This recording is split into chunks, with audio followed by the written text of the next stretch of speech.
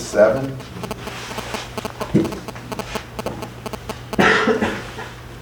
Better is a poor man who walks in his integrity than he who is perverse in speech and is a fool. Also it is not good for a person to be without knowledge, and he who hurries his footsteps errs. The foolishness of man ruins his way, and his heart rages against the Lord. Wealth adds many friends, but a poor man is separated from his friend. A false witness will not go unpunished, and he who tells lies will not escape. Many will seek the favor of a generous man, and every man is a friend to him who gives gifts. All the brothers of a poor man hate him. How much more do his friends abandon him? He who pursues them with words, but they are gone. Look at 19:1. Poverty is better than dishonesty. Better to be poor and have integrity. Because poverty is not a disgrace, but dishonesty is. So maintain your character, whatever it costs you. Isn't that exactly right? Don't look so much out for success in this life. Look to have good, honest character.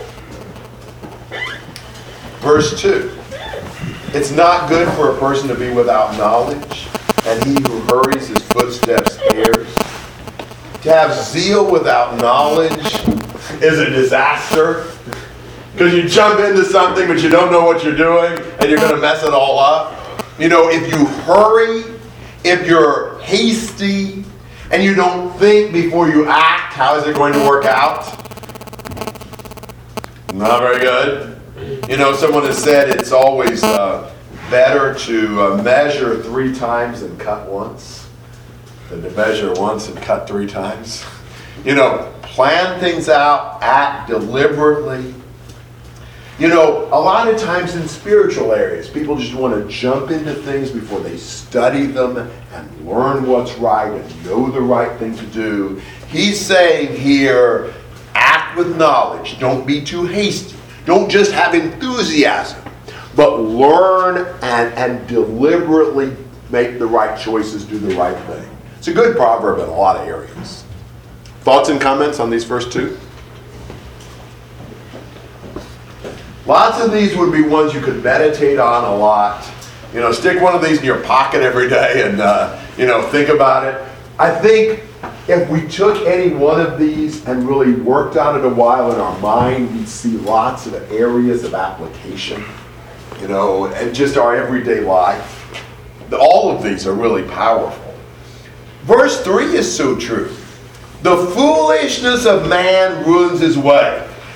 What causes somebody to have a messed up life? They make stupid choices. But then who do they usually blame? Others, or here? God. Yeah. And his heart rages against the Lord. It's easier to blame God than to take personal responsibility for the consequences of our actions. And so a lot of times, instead of admitting it's our fault, we blame God for what we bring on ourselves. If you blame God, but it was really your fault, what's the problem with that? Besides the fact you're dishonoring God, what's the other problem? Not taking responsibility. And if you don't take responsibility, what will that lead to you not doing? You won't fix the problem because it's not your problem. If you say, well, God did this, God is this, or whatever, or you blame somebody else, then you won't fix it because you're not admitting that you were the one in the wrong. That's one of the worst things about not accepting the responsibility for our mistakes. You can't improve if it wasn't your fault. We hate to say it was our fault, don't we? I don't know why this came to my mind, but it's a good illustration of this. My father-in-law, who passed away many years ago, but years ago, he was at a stoplight in a line of cars waiting to make a right-hand turn. When the stoplight turned green, the cars began to advance and turn right. And so he was following the car in front of him, obviously, and he was making the right-hand turn, but the car in front of him stopped with him about halfway into the turn, so he stopped. The car behind him didn't stop and hit him. They get out of the car, he and the car behind him. The guy behind him who hit him was furious with him. He said, you were following too close in front of me.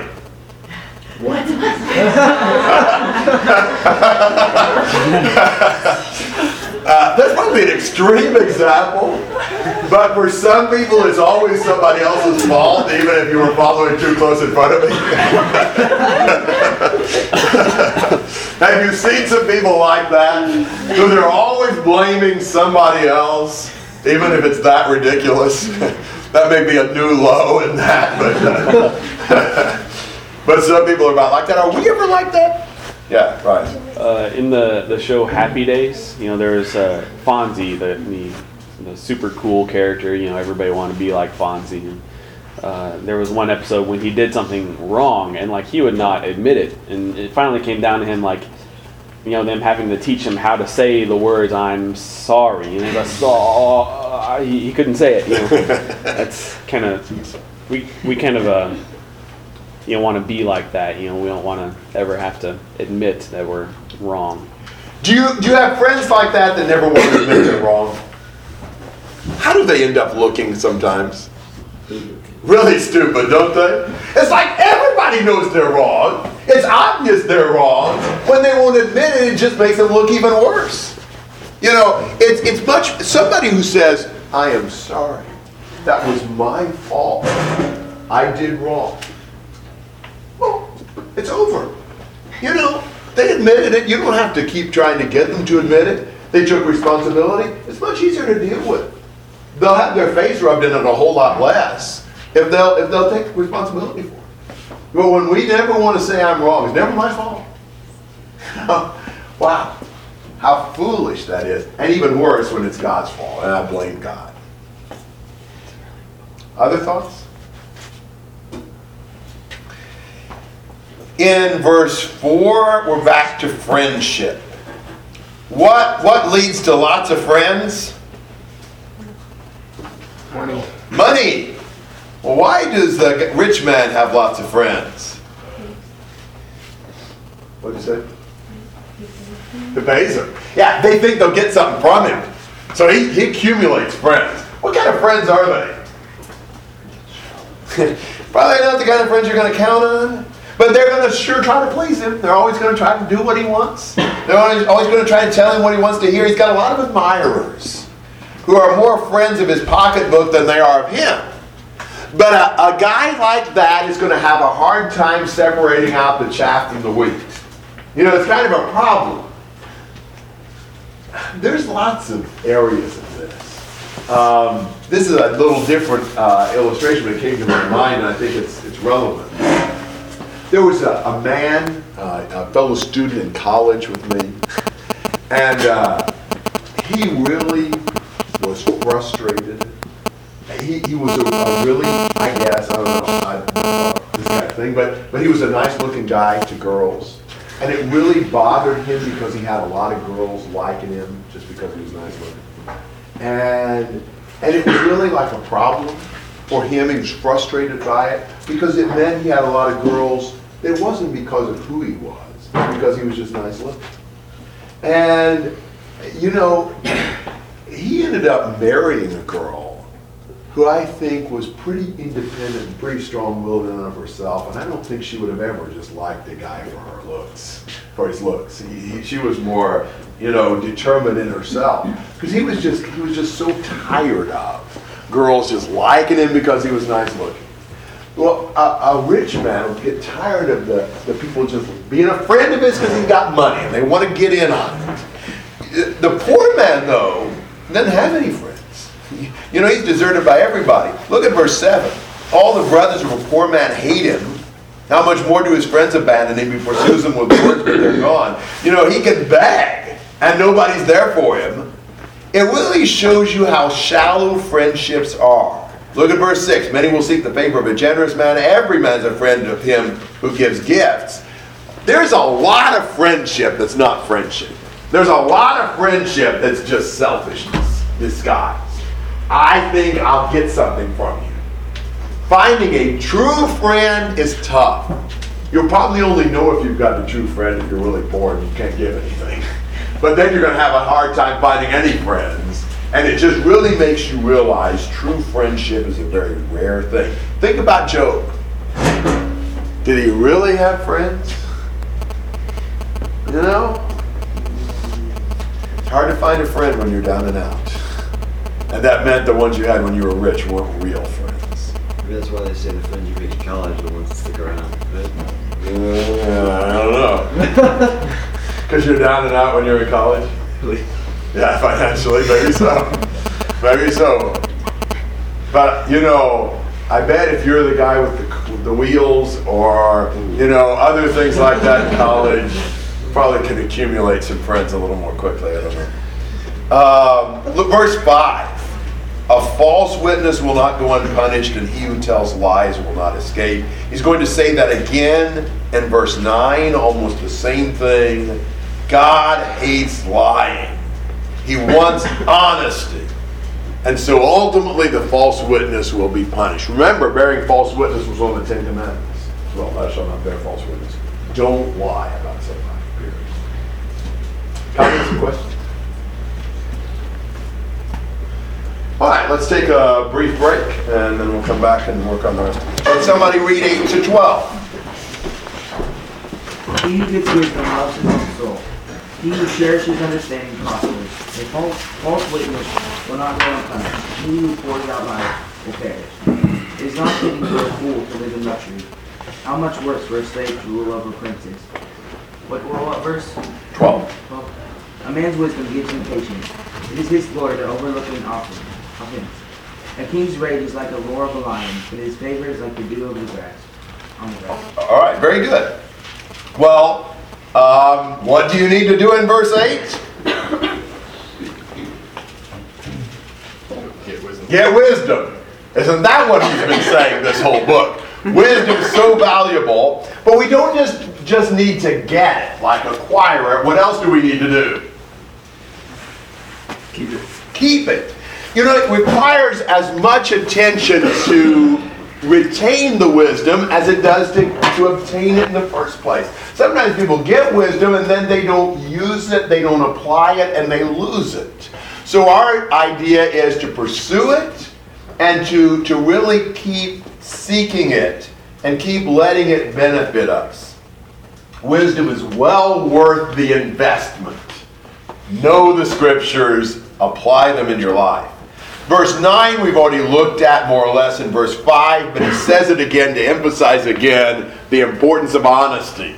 Honesty is critical. Always remember, Satan is the father of all lies. God is a God of truth. We better tell the truth. Verse 10. Luxury is not fitting for a fool, much less for a slave to rule over princes. You know, what happens if you take a slave and suddenly you make him the ruler? Is that going to give him the qualities necessary to rule wisely? Probably not. What if you took the company janitor and you suddenly made him the CEO? Will that probably work well for the company?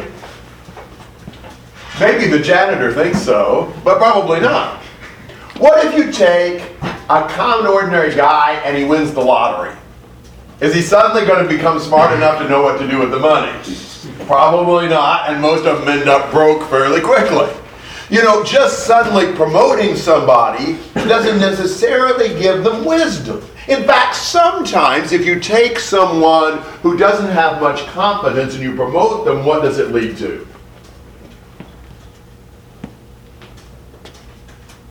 What, pride? You know, suddenly they begin thinking, oh, look at who I am, and they fall flat on their face. So, it's wise to not try to put somebody in a position beyond what they can handle. Can you think of a guy in the Bible like that? I'm thinking of a particular man who was very much like this. He was not a very wise, competent person, but he ended up promoting himself into the position of leader. And it was a total disaster. He turned out to be just a wreck, and he wrecked everything around him, and all because he had sought to have power and glory for himself that he did not have the capability nor the wisdom to handle. That might describe several people in the Bible, mightn't it? I'm thinking of a particular one. Who are you thinking of? Abimelech. Abimelech's who I was thinking of. Yeah, Abimelech, Judges chapter 9. Whoa, what a mess.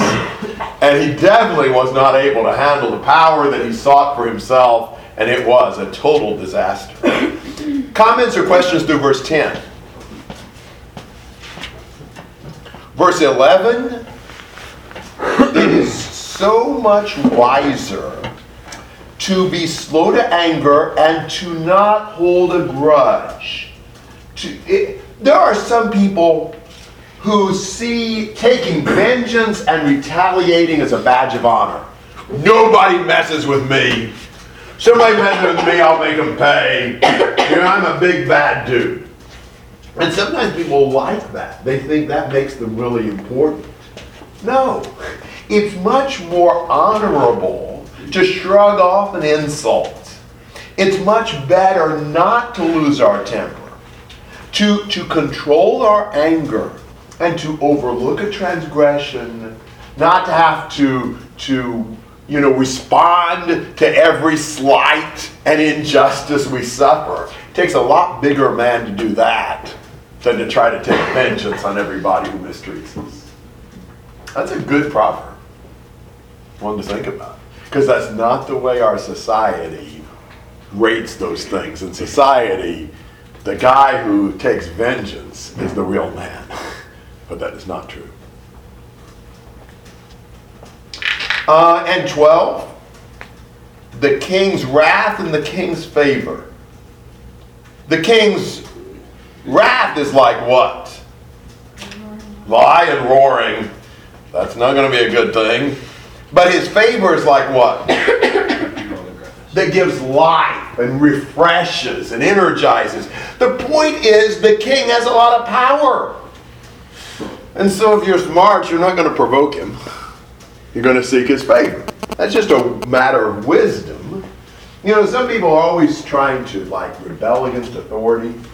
But most of the time they just end up breaking their face.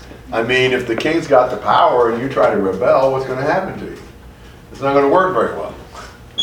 All right, comments or questions through verse 12? So it's not him saying, because I was thinking the roaring of a lion, it's kind of like a big noise, but doesn't do anything. But that's not the idea. I think the idea is this. Why does a lion roar? At least what I've been told. Anybody know zoology?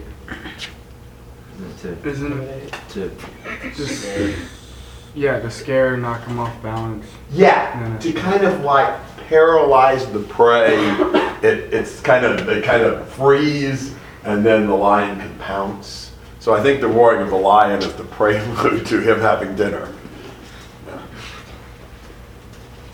Good question. Other thoughts? Okay, 13 to 18. A foolish son is destruction to his father, and the contentions of a wife are a constant dripping. House and wealth are an inheritance from fathers, but a prudent wife is from God. Laziness casts into a deep sleep, and an idle man will suffer hunger. He who keeps the commandment keeps his soul, but he who is careless of conduct will die. One who is gracious to a poor man lends to the Lord, and he will repay him for his good deed. Discipline your son while there is hope, and do not desire his death. A man of great anger will hear the penalty, for if you rescue him, you will only have to do it again. Okay. There's several proverbs here on the family. Verse 13, think about two great sources of unhappiness in the home. A foolish son and a contentious wife. Maybe the man's closest male companion and his closest female companion. Think about how much damage a foolish son can do. Most of you guys aren't parents. But why? You have a son who just turns out badly, and it hurts so deeply. I've been close to a lot of people who've had that tragedy in their life, and I've seen how much it's wounded them. One of the things I thank God for every day, nearly every day, is having good children that God blesses. Because I think about how much easier it is, how much more of a relief it is, how much more joy there is.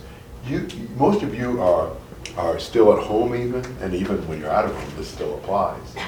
You know, you can bring either grief or joy to your parents by how you live, especially if you've got parents who are Christians, who want you to do right. There's so much impact that has. And then think about the contentious woman. What does he describe her like? Constant. Now, what's the deal? A constant dripping. What's that saying? Annoying. Annoying, for one thing. Have you ever heard like just the drip, drip, drip of a faucet? You're trying to go to sleep. It's drip, drip, drip. How do you feel? Yeah, like that? Yeah, it's just like set your teeth on edge. Like it's all you can ever think about. It's like you can't ignore it. Like it just gets louder. And so, in one sense, a wife was always nagging and complaining. It just gets really annoying. But maybe the idea also is what would happen with a constant drip? It would eventually damage the house. You know, the leak or whatever. So maybe it's also damaging besides being annoying. What's the best way, what's the only way to deal with a contentious wife? At least from this analogy. Stop the dripping. Or leave the house. You know, I mean, it's just really difficult. Now, the lesson in that for young ladies might be, don't be a contentious wife. Don't nag your husband. I don't care if he's a jerk. It's probably not going to help him for you to harp on that. I mean, most men, if their wife just keeps bugging about something, will become even more stubborn. So that doesn't work. For a man, what if you're dating a girl that's always criticizing, that's always complaining? Wonder what she's going to be like as a wife. You know, would you expect someone to improve their behavior after they got married or to get worse? Why? Because now they've got the husband. They don't have to impress anybody. Exactly. You're on better behavior generally when you're still trying to acquire a mate than once you've got them. So you would imagine that it will get worse. It's amazing to me how sometimes we are so unwise in our choice of mates. It's like, what were you thinking? You already knew this. You already saw this. It was already hard for you when you just saw them once in a while when you were dating them. Do you think it's going to get easier when you're living with them? You know, so think before you act. But certainly those are two great sources of trouble in a home. Thoughts and comments through 13? Look at 14. House and wealth are an inheritance from the fathers. You know, your parents may leave you an inheritance of a house or wealth, their estate, but a prudent wife is from the Lord. I mean, you can get house and wealth from an inheritance, but the only place you'll get a good wife is from the Lord. It just shows you how valuable a wife is and how much we need the Lord's blessing in that.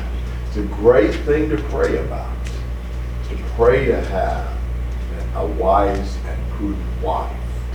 That's one of the things we need most from the Lord, because there's little that will affect us more in our whole life, even spiritually. A good woman can make a lot of difference even to the eternal destiny of her husband. So can a bad one. You know, you want a prudent wife, and you need to think about the fact the Lord is the one who blesses you with that. You need His blessing.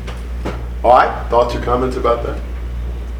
I think 13, 14 are good. On the flip side to maybe what Dan was saying about 1822, just in terms of finding a good mate. Here we have kind of the word blessing. The man with one as opposed to looking for one. So it's like, it's active in both ways. Yes, we look, but we recognize we depend on the Lord to find. Yes, good point. All right. In 15, what happens to the lazy man? He sleeps and starves. Eventually you run out of food if you're lazy. Proverbs is always against laziness. Get up and get busy. Be diligent. Be active. Laziness is a downward cycle. The lazier you are, the lazier you become.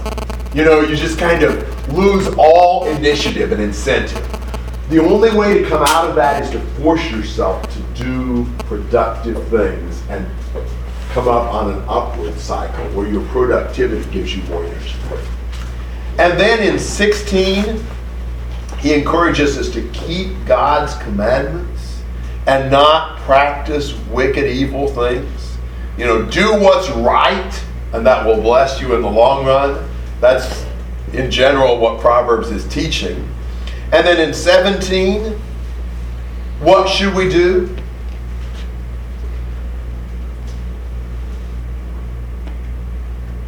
Be gracious to the poor. So why should we be gracious to the poor? He'll never be able to do anything for us.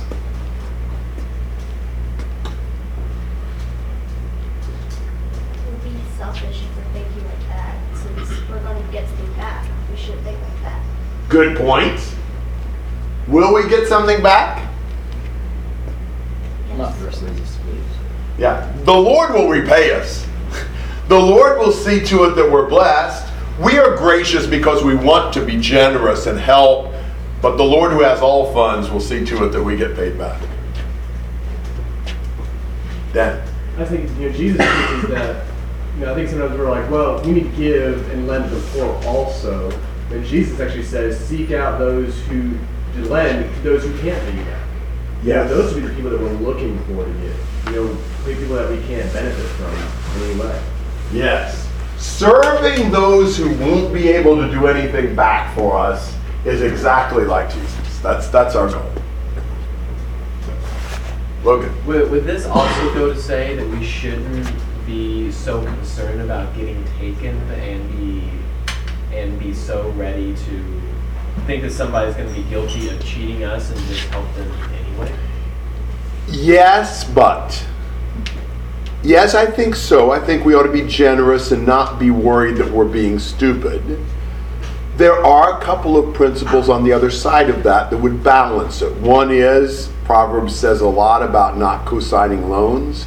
Don't obligate yourself financially to something that you can't pay, because that's foolish and irresponsible. And don't facilitate someone's laziness. If a man does not work, neither let him eat. So you don't want to give if it actually hurts the person. There are moments where to give will actually contribute to their bad character. But to not be so worried about us looking stupid or being taken, I agree. We need to be generous and not worry so much about that. And just another, you covered it in saying sometimes you can give and lend to their bad character in doing so. There are some people who don't use the funds in order to benefit from those, and they support their habits using those funds. And you see, just day to day downtown, it's everywhere. So that's just an example. Yeah, we seek to bless people, and sometimes the blessing is not giving. But if we're not giving just because we're stingy and selfish, and we're using that as an excuse, that's not good. But what we want to do is bless people, and so we try to give them the best gifts. Other thoughts? All right, and then in 18, this is good. Discipline your son while there is hope, and do not desire his death. When should child discipline begin? When they're born. Not exactly. Yeah. Give them a whack or two on their way out of the womb. Not exactly, but very early. Some of you have been parents, not many. For us, you think about what's the purpose of discipline? To teach and train, what are you trying to teach? Behavior. What do you mean by behavior? Respect. For? Parents. Yes, respect for authority. Yeah. And, you know, you're not necessarily trying to teach what you don't do and what you do. You're trying to teach you obey. So with our children, you know, when they're a month old, there's really not anything to discipline for. They cry when they're hungry, they cry when they need their diaper changed, they cry when they're tired. They're not doing something wrong, they're not defying their authority. But our kids got to about 6, 7, 8 months and started crawling like good. And I think with both of them, the first discipline came when they found this little gadget as they were crawling and decided to stick their finger there. And so what I would do is to pull back their finger and say, no, don't touch that. Well, of course, as any self-respecting child, that's the first thing they did again. And I'd say, you are not supposed to touch that. Don't touch that. If you touch that again, I will spank your finger. And I knew that they understood me when they did like that. And I would take the hand, I would slap the finger, and I would explain. They'd cry, and I'd explain to them again, you have to obey me. You have to do what I said. And I would try to help them to understand. I would reassure them of my love, and that began the discipline process. If you wait till a kid's 5 or 10, and then you start disciplining him, there's almost no hope left. That's way too late. You take advantage of the time when the child is moldable. Now, discipline is not what some people think it is. There are some people who discipline this way. Ah, this kid's annoying me. Whack! Well, discipline has nothing to do with me being annoyed. It's not a response to my emotions. It's not, I'm tired today. Whack! You know, it's, you need to obey my authority. And when you don't, I discipline you so that you'll learn to respect my authority. You do that when they're young and moldable, but you're doing it for their benefit. You're doing it for the son while there's hope for him. You're not desiring his death. When parents discipline because of themselves, it doesn't help. You discipline for the benefit of the child, trying to help mold and shape them to respect authority. If you wait, your crucial training moments have already passed. Comments and questions on that? Right.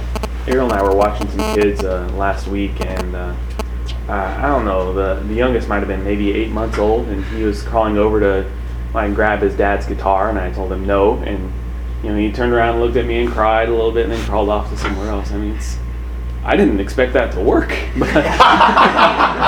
Well-trained child. They can understand at that age. Yes, very much so. Certainly, that's another error parents make, I think. Your discipline is not just spanking. You are training them verbally to a great extent. And I think a lot of times parents think that your kid has to be 5 or 10 before you can actually start teaching them even in what you say. Children know a whole lot very early on. And you'll tell that. They can't speak back. But you'll see like that they knew exactly what you were saying. So you're teaching them very early, very young, as babies. You start talking to them. You start shaping them and molding them and guiding them. The physical discipline is part of that, but it's a whole package. I'll tell you something else you might think about with that. Did you ever notice what parents have a terrible habit of doing? Talking about their children in front of their children to someone else, assuming that this 5-year-old kid has no idea what they're saying about him. you know, my kid is really bad, they do this and this and this and this, and this kid is listening, what do you think that does for the child? It's not good. You know, it kind of like gives them, well, this is who my parents say I am, so that must be who I am. Even a, you know, child who's a year old is probably going to understand a lot of what his parents are saying about him in front of somebody else. He may not be able to speak back, or he may not choose to speak back. The 5-year-old probably won't say anything, but he got it. Be careful about that. Other thoughts? And 19 is, a man of great anger will bear the penalty, for if you rescue him, you'll only have to do it again. Don't bail out an angry man. Why is that?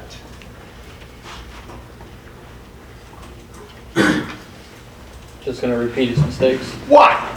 Why would an angry man do that? Don't usually think. That's exactly right. The guy who loses his temper doesn't do it as a settled purpose. He just does it as a response to his impulse. And so even if he says, oh, I won't do it anymore, he'll do it again, because he wasn't doing it before because he decided to, like a logical, thought-out process. He just gave in to how he felt. You take a guy who loses his temper, bail him out, he'll go right back there again. He may say he won't, but he will, because he's not governing his feelings. One of the things we've got to learn most in Proverbs is not to act by feeling, but by principle. You know, what do most people do? I'm mad, I'll hit something. I'm mad, I'll yell. Or whatever. So, my emotion means I do this. We've got to cut that. My emotions must be controlled by the principles of wisdom, to where I don't just automatically react to my emotion. I consider what God would want me to do, and that's how I act. The man of great anger, he's hopeless, because he always acts that way. You bail him out, it'll just be more trouble later on. Comments and thoughts? I think there's a principle here, just that we can take from, like, you can't expect someone to change if they have no reason to change. And with anything, anger or any other bad habit that someone may have, you have to give them a reason to change and to be a different person in order to expect that. So bailing them out isn't going to be helpful unless you give them a reason. Obviously Christ can. So 20 years ago, there was a young man who was dating a girl, a congregation that I was part of. And he obeyed the gospel. He was a very strong Christian, very good man. But his story was that he was pretty wild, fairly wild as a teenager.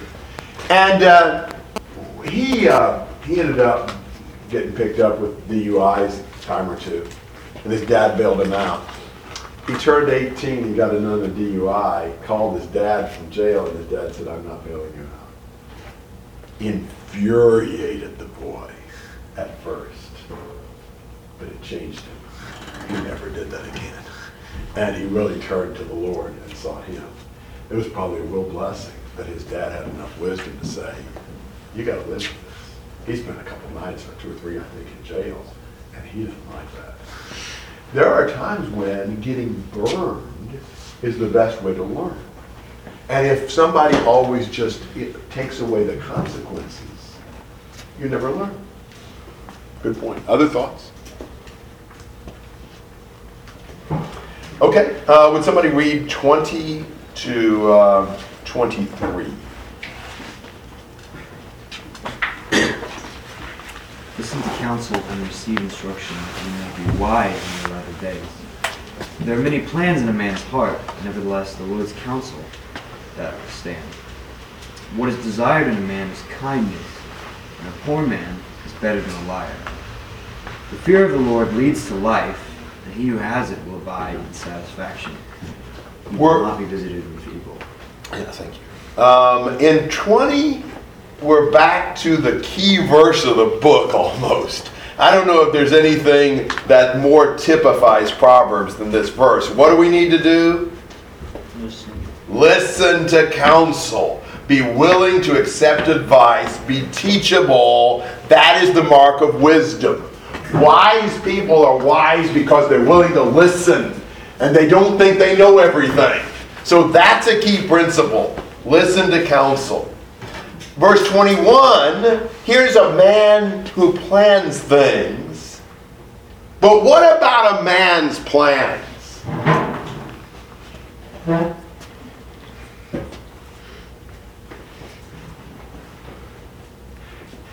If it doesn't go along with God's will, it's not going to happen. Exactly. God has veto power.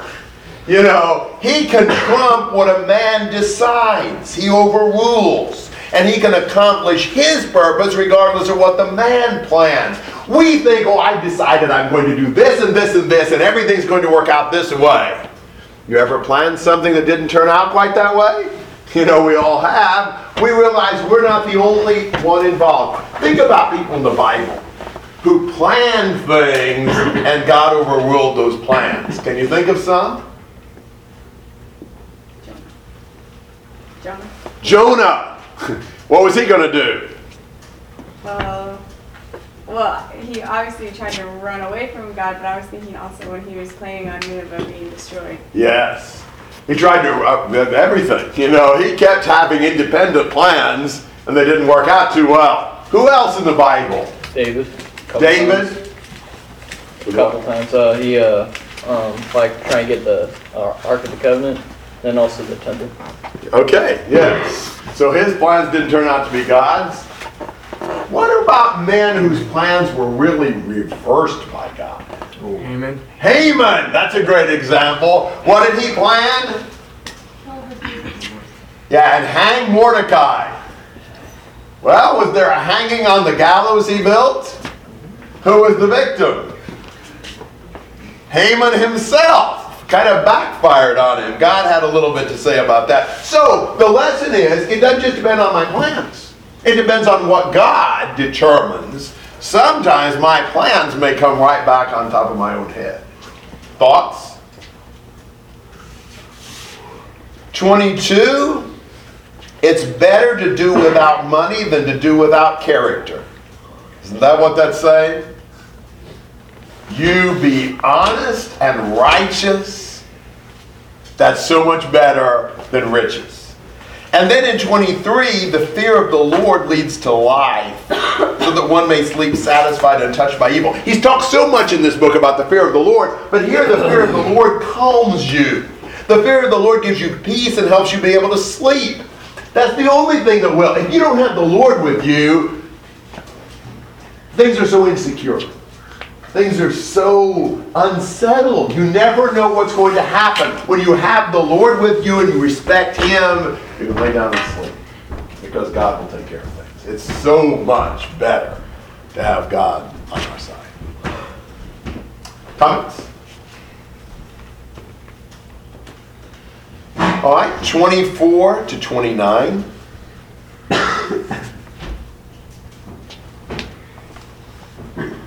Sluggard buries his hand in the dish, but will not even bring it back to his mouth. Strike a scoffer, and the naive may become shrewd, but reprove one who has understanding, and he will gain wisdom, or gain knowledge. He who assaults his father and drives his mother away is a shameful and disgraceful son. Cease listening, my son, to discipline, and you will stray from the word of knowledge. A rascally witness makes a mockery of justice, and the mouth of the wicked spreads iniquity. Judgments are prepared for scoffers, and blows for the back of fools. I love verse 24. What about the lazy man here? Can't feed himself. Too Yeah. lazy. Well, yeah. What happens to it? He gets food, but doesn't exert the energy to bring it back up. Yeah, you know, he's able to get his hand down in the bowl. You know, the force of gravity helps him with that. But to bring it back up to his mouth is just too much work. That's kind of pathetic, don't you think? Yeah, you ever go to anybody that lazy? Too lazy to feed himself? That's so pathetic. But sometimes people are almost that bad. You know, how many of us will start something, but we never have the diligence to finish it? You know, that's kind of what you're dealing with here. Just somebody who, they're too self-indulgent. They don't never really have the follow-through to carry out what they need to do. And it's pathetic. If you're too lazy to feed yourself, you are too lazy. Thoughts about that or comments? Proverbs likes to poke fun at the lazy man. Strike a scoffer. Well, think about that. Scoffer is a rebel. He's a mocker. He thinks he knows everything. So if you strike a scoffer, you punish a scoffer, what's that going to do for him?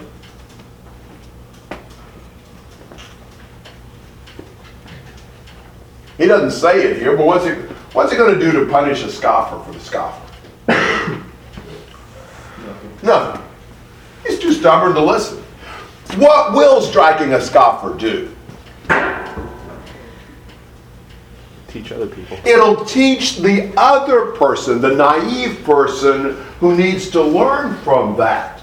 There is a value in punishing wicked people, even if the wicked people don't change. It teaches a good lesson to other people who are more teachable. You know, sometimes we might think of, punishing a criminal and think, well, punishing him won't rehabilitate him. Well, maybe it won't, but it may help somebody else not do the same thing. You know, that's also a value. So we need to have justice, execute justice for even the naive to learn from that. We learn from punishments in the Bible. Punishments of people who it didn't help them, but we've been benefited by that. If you reprove one who has understanding, he'll learn from that. You know, so you correct a wise man, and he'll learn. Are we a wise man? Do we learn from correction? Or do we just become defensive when somebody tries to point out what we're doing wrong? Or do we maybe even lie about it and not admit that we've got the problem? It's a lot to think about there, and so typical of Proverbs. Thoughts on 25? In 26, he's told us to listen to parents who teach the way of truth. But even worse than not listening is the guy who assaults his father and mother. That's a shameful, disgraceful thing. It's despicable to abuse parents. And then in 27, what if we quit listening to wisdom? Then we'll stray away from the words of knowledge. You know anybody who quit listening to wisdom and strayed away from the words of knowledge in the Bible? Rather ironically, Rehoboam, but even closer to home, Solomon himself. Isn't that ironic? Solomon writes this proverb and then doesn't listen to it. He's so true in what he said, but even Solomon himself strayed away from the words of knowledge and hurt his life seriously. You know, it doesn't make any difference how wise you are. Even Solomon, if you quit listening and you quit relying on what the Lord says, it'll be a disaster in your life. We're never too wise to keep listening and keep diligently following the principles of wisdom.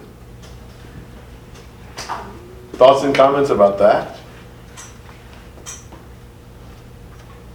28, he talks about the rascally witness. This would be the man who doesn't tell the truth on the witness stand. What's that going to do to the criminal justice system?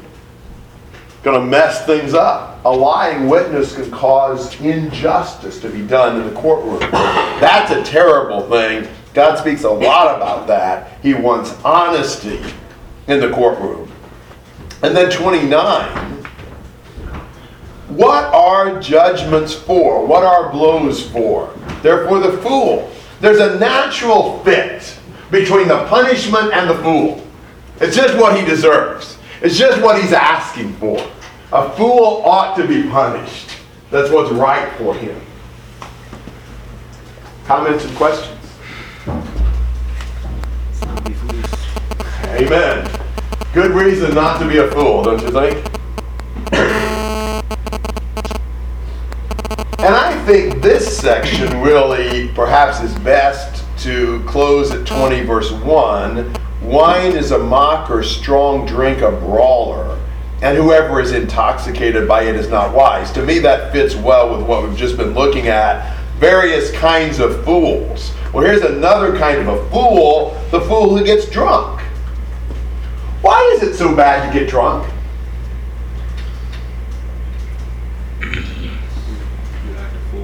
Yeah, exactly. We don't make wise decisions. We don't act wisely. You know, that's another brand of fool. You know, if you start looking at this, we've been looking at the lazy fool. We've been looking at the violent fool. We've been looking at the proud fool and the dishonest fool. And here's the drunken fool. You know, there's lots of ways of being a fool. And certainly, somebody who gets drunk, well, it's going to do dumb things, going to mess their life up. Do what? Start fights. And maybe, you know, get in a car and kill somebody. There's lots of things that happen. Comments and questions about that?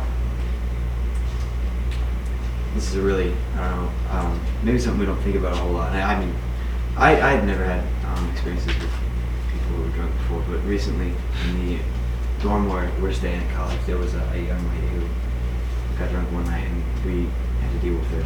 And she ended up being strapped down to a gurney and taken out after trying to take her own life. So I mean, I think that was just a really practical example for me at the time to see, you know, really what it does to people and how it affects other people as well. Because everyone in the complex who watched it happen, we didn't really know what to do at the time.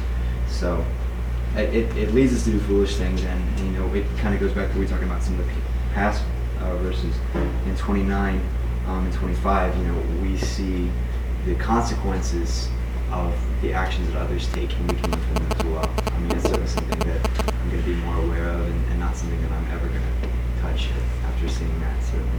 Well, you know, sometimes we think that God is just trying to take away all our fun. You know, he just wants to be mean to us and, you know, not let us do the things we want to. But when you look at things like that, you realize God's teaching us the wisdom we need to live a much better life. It's not that God's trying to mess us up. He's trying to help us and keep us from messing ourselves up. And you can certainly see that in passages like this. And really that's true with all of what the Bible says. God made us. He knows what's best for us. And when we don't follow his principles, we will hurt ourselves. Other thoughts? All right, would somebody read verses 1 through 5, or 2 through 5 rather, chapter 20. The terror of the king is like the growling of a lion. He who provokes